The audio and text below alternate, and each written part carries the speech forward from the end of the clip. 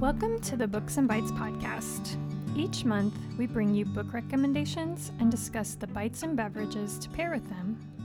I'm Carrie Green, and I'm here with my co-host, Melissa Colston. Hello and welcome. JCPL's summer learning theme is Get Creative, so this month we're focusing on books about creativity and creative people. I'm going to start off with talking about a book called Big Magic: Creative Living Beyond Fear by Elizabeth Gilbert. Big Magic is a self-help book for anyone currently engaged in a creative practice or for anyone who wants to live a more creative life.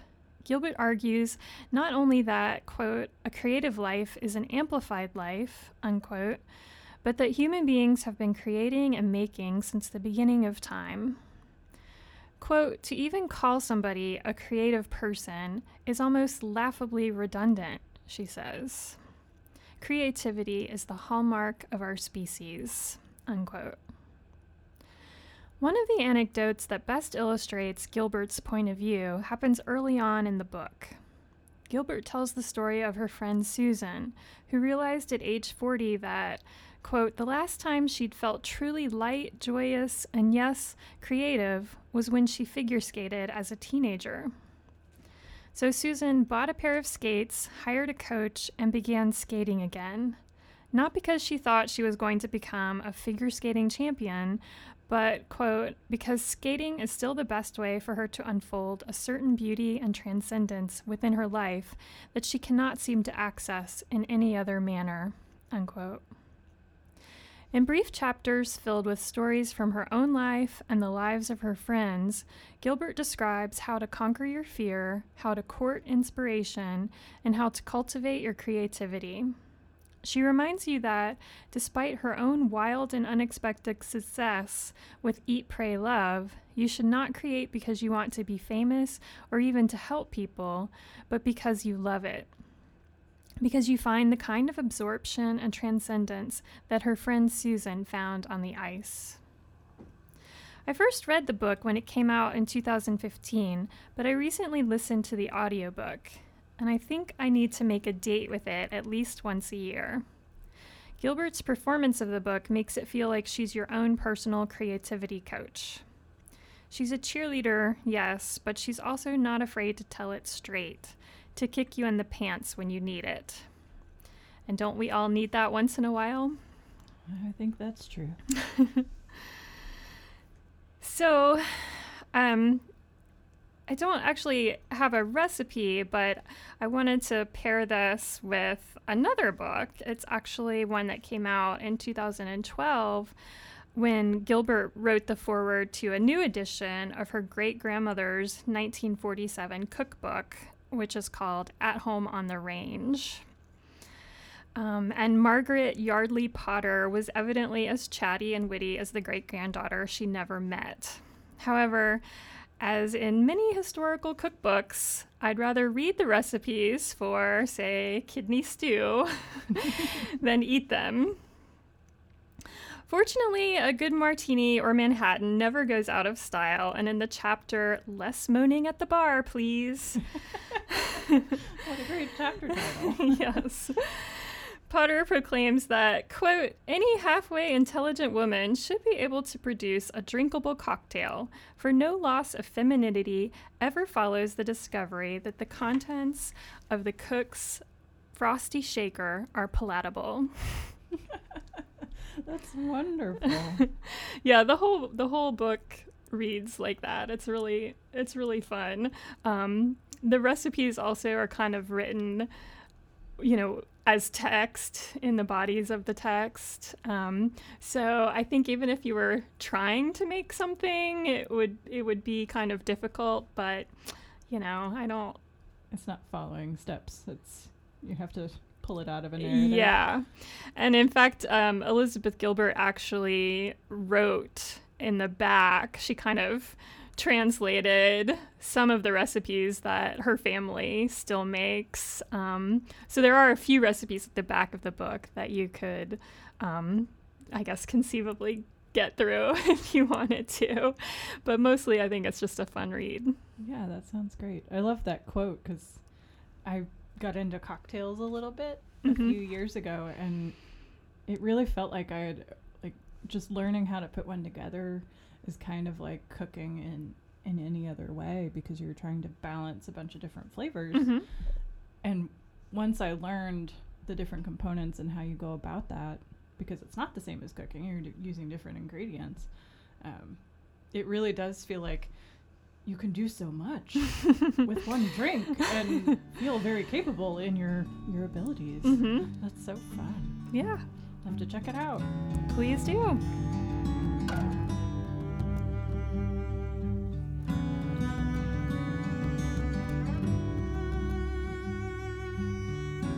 So the first book that I'm going to recommend is part graphic novel, part memoir, and was developed out of a wildly popular webcomic by the name Hyperbole and a Half. Oh, I love Hyperbole and a Half. Yes, I agree. And the book, much like the webcomic, is wonderful.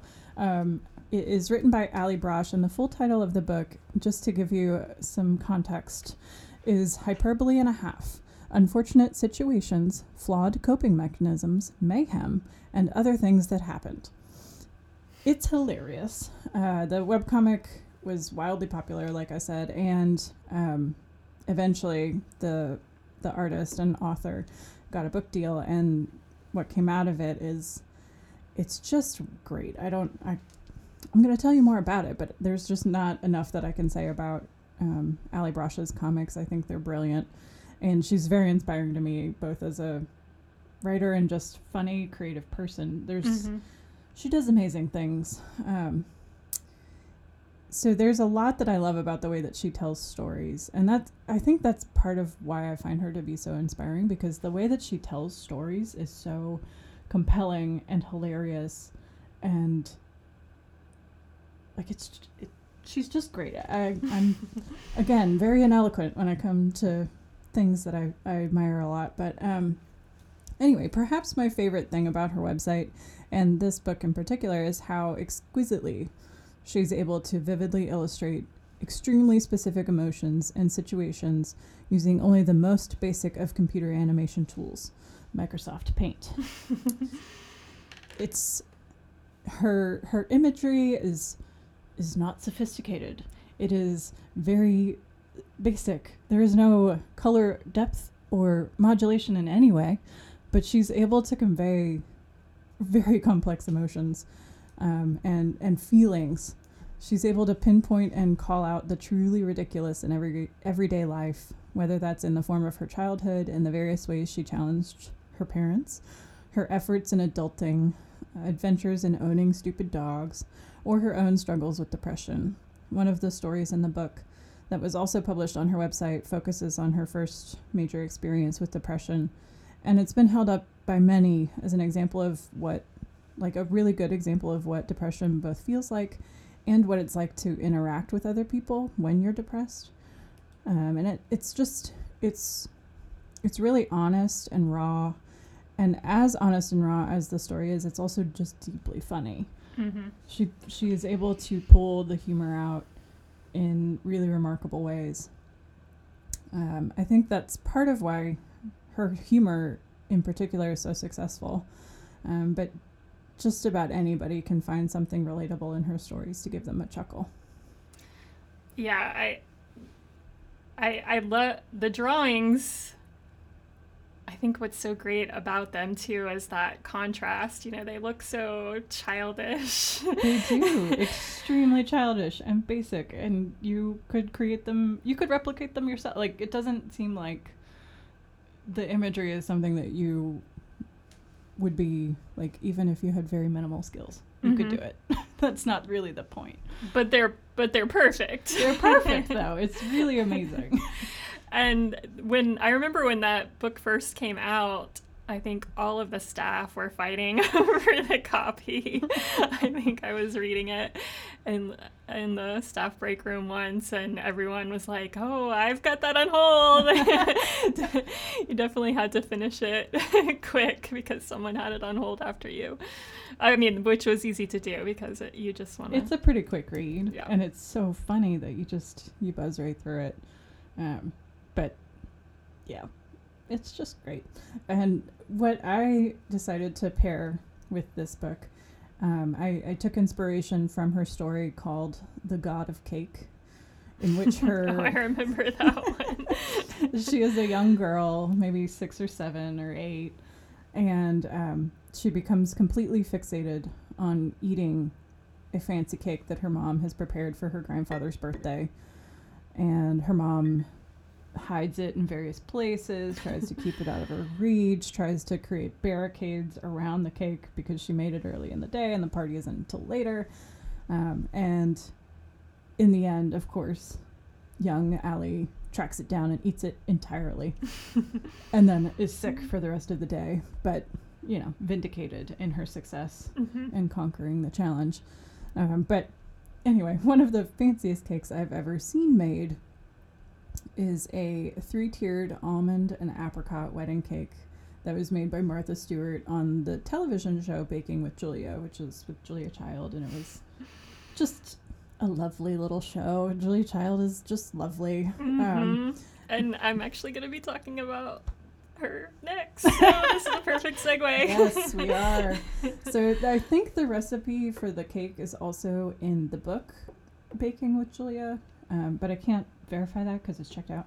But the cake is just beautiful, and it's covered with marzipan, and it's very fancy, and that would be one that I would want to sit down and eat in its entirety.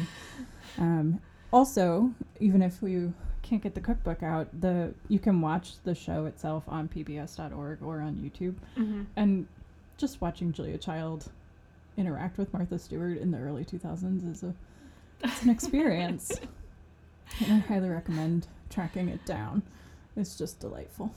Yeah, we used to have it on DVD. I watched it from the library, but yeah, I mean, it's always funny when Martha Stewart is, you know, she's always the straight man. Oh, yeah. And so... Well, and Julia Child's, like, in her 80s and just, like, enjoying watching someone else cook for her. And yeah.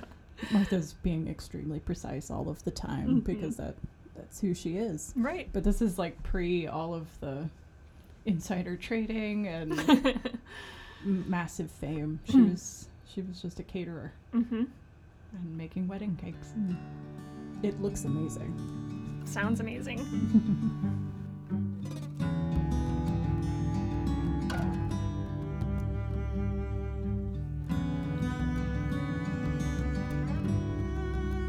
So I promise we didn't plan this, but the next book that I wanted to talk about is France is a Feast, The Photographic Journey of Paul and Julia Child by Alex Prudhomme and Katie Pratt. Paul Child is the perfect example of someone who lived a creative life, quietly painting and taking photographs in his spare time while he worked in diplomatic posts abroad. His stunning black and white photographs of his and wife Julia's lives appear in print for the first time in France is a Feast, which came out in 2017. The Childs lived in France from 1948 until 1954, and most of the photographs in the book were taken during that time. Paul was attracted to lines and geometric patterns, which you can especially see in the photographs of Paris architecture and street life. My favorite photographs, though, are the ones that provide a behind-the-scenes glimpse of his and Julia's daily lives. Julia towering over the ancient stove in her Paris kitchen, or having a roofnik with her sister. I recommend this book to Francophiles, to fans of Julia Child who want to learn more about the partner who supported her creative endeavors, or to anyone looking for a model of how to live creatively. In honor of Julia and Paul's roofniks and their many roadside picnics in the French countryside, pair France is a Feast with picnic food. Start with a baguette and some cheese. If, like me, you don't do the real thing, I make an almond-based cheese that is always a hit with both vegans and non-vegans, and we'll link to that recipe on our blog. If you're feeling more ambitious, the first volume of Mastering the Art of French Cooking recommends cold quiche as a dish that's easy to take along on a picnic. The book describes many variations of quiche, most of which require lots of heavy cream and cheese. But I'm intrigued by the fresh tomato quiche with anchovies and olives, which only requires a little Parmesan or Swiss and could easily be substituted. I may give it a try come tomato season, which is almost upon us. Yay!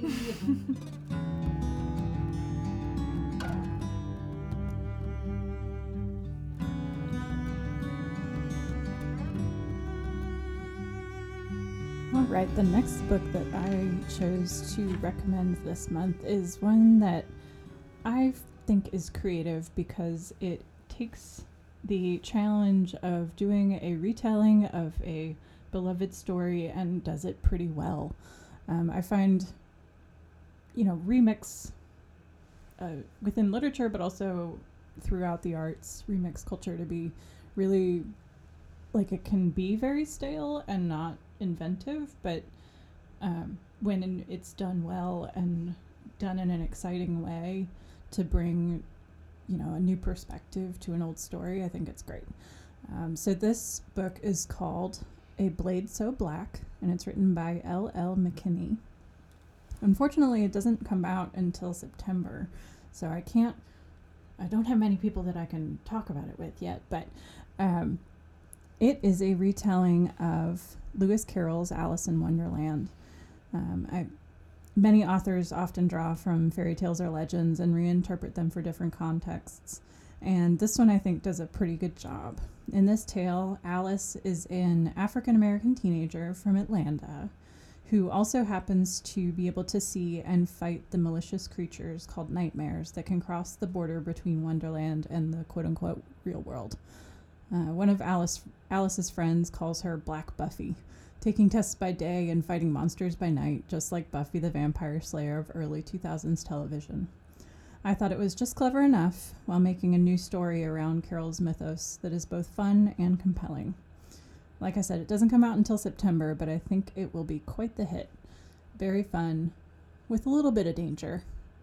And I thought it was a pretty cool way to take Lewis Carroll's basic story and update it and transform it and make it something new.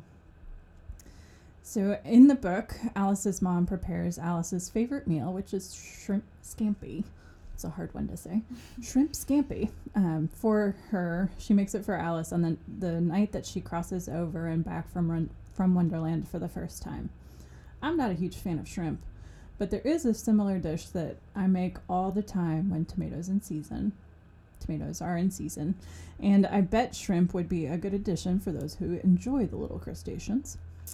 The recipe is a tomato water pasta, and I found it a few years ago on Food 52. It's really simple, comes together really quickly, and it allows fresh, ripe tomatoes to just take over and coat the pasta, and I just want to eat it all the time when tomatoes are in season. So check it out, and also look for A Blade So Black in September.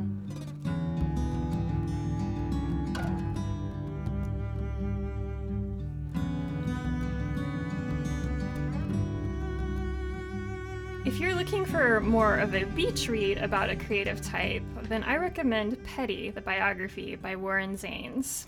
This book came out in 2015 and includes many interviews with the famously reclusive Petty, his bandmates, friends, and family. Although I'm a Tom Petty fan and lived in Gainesville, Florida, where he was from, I really didn't expect to enjoy this book as much as I did.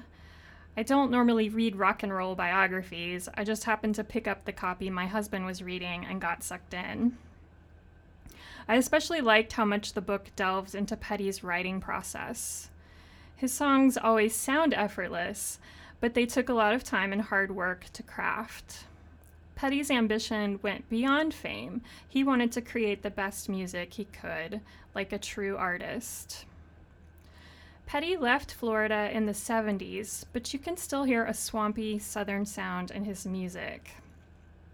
My favorite place to eat when I visit my family in Florida is JB's Fish Camp in New Smyrna Beach. They grow oysters on site. You can't get them fresher than that. Wow. You can order them smoked or fried, but I prefer them raw so you can taste the ocean. They are big Tom Petty fans at JB's, and chances are you'll hear one of his songs while you're there. Oysters, a cold beer, maybe a few shrimp on the side, and Tom Petty. That's pretty much the perfect afternoon, in my humble opinion. It sounds lovely. Yeah, I think JB's would convert anyone. Would that swing me over to shrimp? It might. It's a tall feat. For sure, a nice grouper fish sandwich would swing you over. I've had fresh oysters before, and they're just so deceptive looking. Like, they shouldn't taste that way. I don't know. There's something about them. I'm always surprised that they just taste like the sea. Is that what is like? I haven't had that many. Well, they taste like the sea, but they're also kind of musky, I think. They have kind of this earthy flavor as well. Now, scallops, especially the little bay scallops, to me, those taste just like the ocean. They don't have that deeper flavor that oysters have. Yeah. And I go scalloping with my family, so we get those really fresh. Oh, how fun. Where do you find scallops? We go, it's in the Gulf off the coast of Crystal River. It's just kind of like an Easter egg hunt underwater. It's very shallow water where they grow, and you snorkel and you just see them and pick them up and put them in your little bag. That's so wild. I'm a landlocked Kentuckian. I don't know anything about all this. That sounds like fun. It is fun. Even my husband, who is a landlocked South Carolinian, he's from upstate South Carolina. He kind of took a while to be converted to the fun of scalloping. He also doesn't like the sunshine very much. It's hard for indoor people. but even he was converted to scallops, and to the act of actually doing it. You may have to swallow a little bit of water first. Yeah, that's a whole nother level of just eating seafood. No, you have to go collect it. Yeah. That does sound like a fun afternoon, though. Yeah. Especially if it's warm outside. Mm-hmm. Just get in the water. Mm-hmm.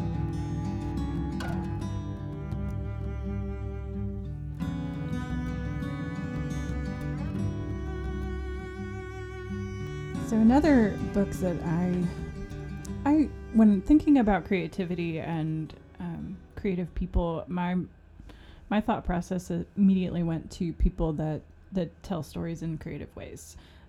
So I've been thinking more about books that have been, sort of interesting to me, just not just in the story itself, but also how it's told. And one of the other books that I really love that I think is written pretty creatively is The Slow Regard of Silent Things by Patrick Rothfuss. It is part of a series. It's an adjacent book to the Kingkiller Chronicle, which is what he is very known for. The series starts with The Name of the Wind, and it's one of my own problematic faves. I recognize its many faults while simultaneously loving it and cherishing it regardless of its faults. He hasn't finished the third book in the trilogy, and it's one of those epic tales. But he did publish a novella about one of the characters, and that is The Slow Regard of Silent Things. The trilogy books are only told from the point of view of the main character. So with Slow Regard, Rothfuss is able to explore his fantasy world from a totally new perspective, and also simultaneously give readers a whole bunch of insight into a character that is pretty unknowable in the main books. She doesn't do a lot of explaining in the main series. She just kind of exists, and the main character experiences her, and you don't know much about her background. But in the novella, you get just a lot more insight, and it's pretty straightforward following her through the activities of a week in her life. But because you have, like, if you've read the full series or the 2 books of the trilogy that have been published, you have this whole other context for her, and it brings a whole new light and understanding to that story. It's a weird little book. He says that in the introduction. And you could read it without reading the other books, but I don't know that it would be quite as satisfying because you wouldn't have that other context. Mm-hmm. I do also recommend the whole series as a whole, but I do want to make it clear that it spectacularly fails the Bechdel test. Like, it has its problems. Don't get me wrong, but it's an interesting world that he's built, and I think it's a fun story, and I like the way he writes. So, if you have read the 2 books of the trilogy, I also highly recommend you check out Slow Regard of Silent Things. And on audio, Patrick Rothfuss himself does the narration, which is pretty fun. Mm-hmm. I know a lot of people a lot of staff members really like Patrick Rothfuss. Did I get his last name? Rothfuss. Yeah, he's just a really big nerd, and he does a lot of publicity, but it's kind of like George R.R. Martin, where it's the never-ending writing. Mm-hmm. It will never end. He will never publish the 3rd book of the trilogy, because it'll be a lot to wrap up. Okay, well, thanks. Yeah.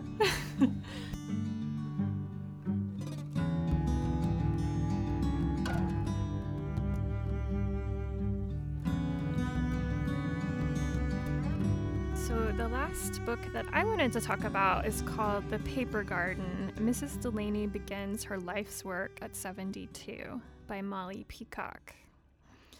In The Paper Garden, American-Canadian poet Molly Peacock tells the story of Mary Delany, an 18th century British paper artist who, at the age of 72 and while in grief over the death of her second husband, began creating what she called paper mosaics of botanical specimens. Over a period of 10 years, she created 985 of these cut paper flowers. Peacock gives Mrs. Delany credit for creating mixed media collage, and the book includes full-color photographs of her astonishing, highly detailed work. The format of Peacock's book resembles a collage, combining biography of Mrs. Delany with analysis of her art and chapters about Peacock's own creative life. I recommend it for anyone with an interest in women's history, Jane Austen, or the nature of creativity, as well as for anyone looking for an inspiring read about a late-blooming artist. And obviously, you have to pair this book with something floral. I found a recipe for orange blossom and honey polenta cake that sounds amazing and is both dairy and gluten-free if you happen to have to cook for both types of people or happen to have both of those issues yourself. Unfortunately, I haven't been able to try it yet. All of the recipes I found for that type of cake were British, and they used grams. And I don't have a kitchen scale, so I'm going to have to... This is a good excuse to go out and buy one. But in any case, we'll put the recipe on our blog.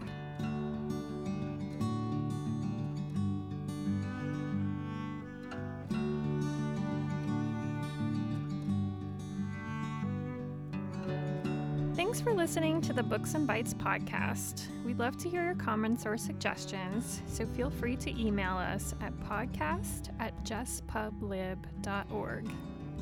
We record in the recording studio at the Jessamine County Public Library. You can find out more about the library, our recording studio, and the books we talked about in this episode on our website at jesspublib.org. Our theme song is The Breakers by Scott Whitten from his album In Close Quarters with the Enemy. You can find out more about Scott and his music on his website, adoreforadesk.com.